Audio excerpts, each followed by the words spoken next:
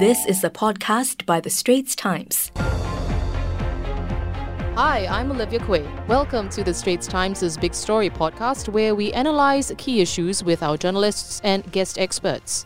And this is music to my ears. Jeremy Monteiro has become the very first musician from Singapore to break into the top 50 of the US jazz charts with the album Live at No Black Tie, Kuala Lumpur.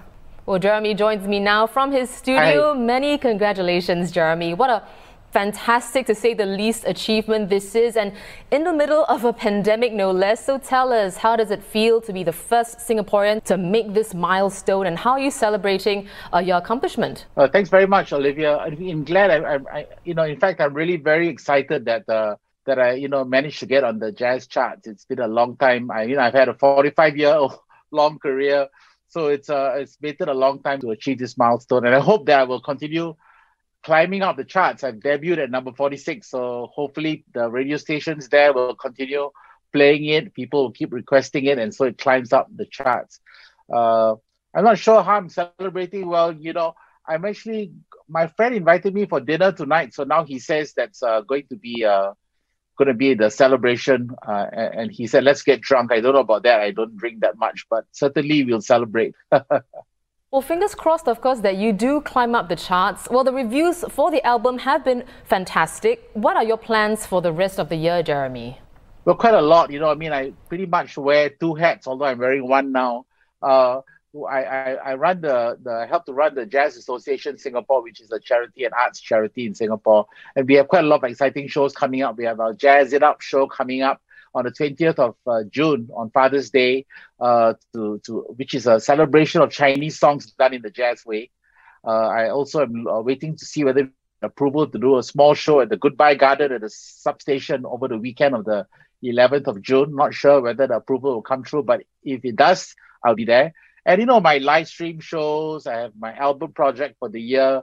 I'm sort of a workaholic, so I never stop. So hopefully people will continue to want to pay attention to me and what I do. Well, that's for sure. Jeremy, thank you so much for your time. And of course, congratulations once again. Before you go, our viewers will be in for a treat because you'll be playing us out. What song will you be playing from your new album? Well, I'm going to play a song that's called Mount Olive. It's a really bright, swingy little tune dedicated to two great American musicians I had a band with for 20 years. It's called Mount Olive. And for you, Olivia? Oh, wow, fabulous. Thank you so much, Jeremy. Take it away, Jeremy Monteiro. Okay. Everybody, do take care and thanks for watching. Thank you. Enjoy.